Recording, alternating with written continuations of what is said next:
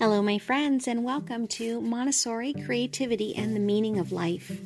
I'm your host, Robin Norgren, and you can find all the work that I do on my website on www.robinnorgren.com. Right now, we're in the middle of a series on musings from a modern-day monk.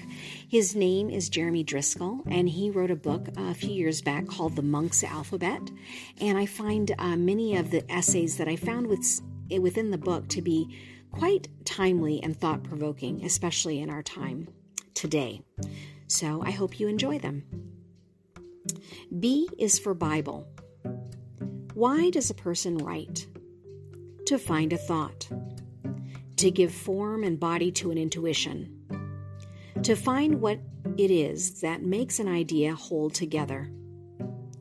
Great authors keep repeating themselves. Something profound lies in this. They are working through a few big thoughts and intuitions. These come from the heart. They rise up, and one tries to sound the music in 1,000 different ways. It is a thought, a set of thoughts, or one complex thought that is lived throughout many years. The Bible shares in this mystery of writing. It has many human authors, but also one big book by one same divine author who is working out complex thought, one complex thought. Or it is a whole library of books by this author, employing many literary genres. But what is this writing? It can be pondered from different points of view. They are all placed within a narrative form in the beginning. These are the very first words of the very first page, but that structure holds all the way through to the last pages of Revelation. Covenant is perhaps the single most unitary theme of this divine author. Very interesting also is the idea of intervention.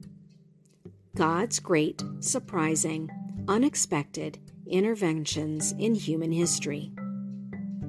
God is the one who intervenes in history from above. In any case, the image of God is continually refined throughout the course of this book, slowly molding historical figures to form one complex figure, a new Moses, a new David with a new covenant, the awaited Messiah. It is overloaded writing. There are many meanings, many interpretations. In a sense, they are all literal meanings because they are part of what the Bible has come to mean. The Bible is like a church, centuries old, that has seen restorations in many styles. Example, Baroque, inside Romanesque. And then it is restored to a supposed original, which never in fact really existed. This supposed original is the way that hardcore, historical, critical exegesis tries to read the Bible sometimes. But all the periods, all the interpretations have a kind of truth, and especially all of them together. Yet ultimately, we are not talking about the Bible until we have faced the strangeness of the Christian Bible and its central message, resurrection. This is something utterly unique, even if we have become too used to hearing it. But it is an extraordinary claim. The survival of each individual historical existence.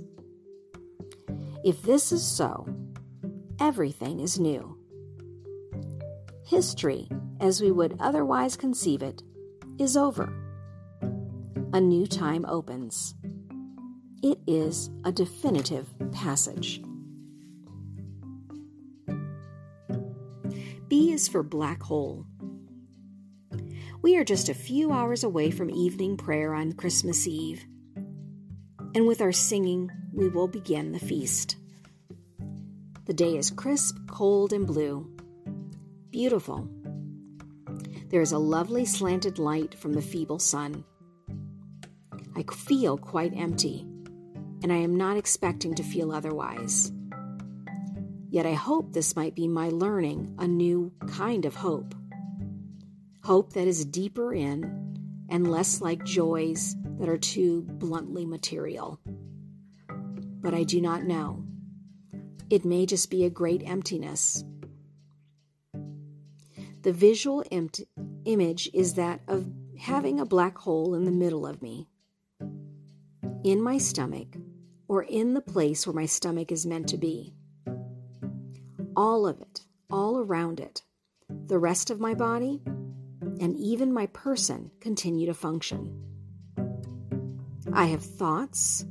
I say and do the right things. I feel the feelings that people feel. I even help people and encourage them. But all of this circles around a darkness in the middle of me. When I ask myself, what is it? What does the darkness mean? I move between two poles as I grope toward an answer. One pole says that this is evil and all of its awesome power to devour and destroy me, to destroy us all. The other pole says that it's the luminous darkness of the mystery of God. Or to combine the poles in the terms of the Christian feast or the Christmas feast, it is God's light come cloaked in the garment of flesh and the garment of sin. With this hole in the middle of me, I will celebrate the liturgy and participate in all the festive gatherings. Lord, show me the way I should go and save me from crumbling.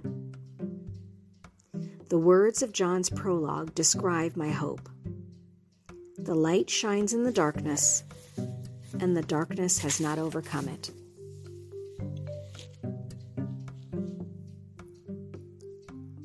B is for Black Stars. Paul Murray's book, These Black Stars, arrived in the mail the other day, and I am enjoying reading again on the handsome printed page all the poems I've read before in the manuscript, many of which I read and discussed with him. As I finished it a first time and read the last poem, called Beginning, I wondered if I would ever write a poem with such sentiments. I would like to. I am just wondering if it can ever happen for me. He begins, now, after a long night of stillness and longing. This is the night in which I still find myself. And being in the midst of it, I wonder if I will ever be able to speak of an after to such a night. A few lines later, he says, and what I have despaired of so long is here. I am still despairing, and I see no after. Ah, well, as so many of his poems suggest, if something changes for me, it will not be my own doing, but a grace received. I am waiting. Well, thank you so much for stopping by. Be sure to share this with a friend that you think might be encouraged by it. And check out my website. I actually have a couple of classes that teach you how to look at poetry and how to write your own poetry in ways that you don't have to feel overwhelmed or just have no sense of how to begin. Well, it's a poetry class for beginners. So I hope to see you there. Thanks so much for stopping by.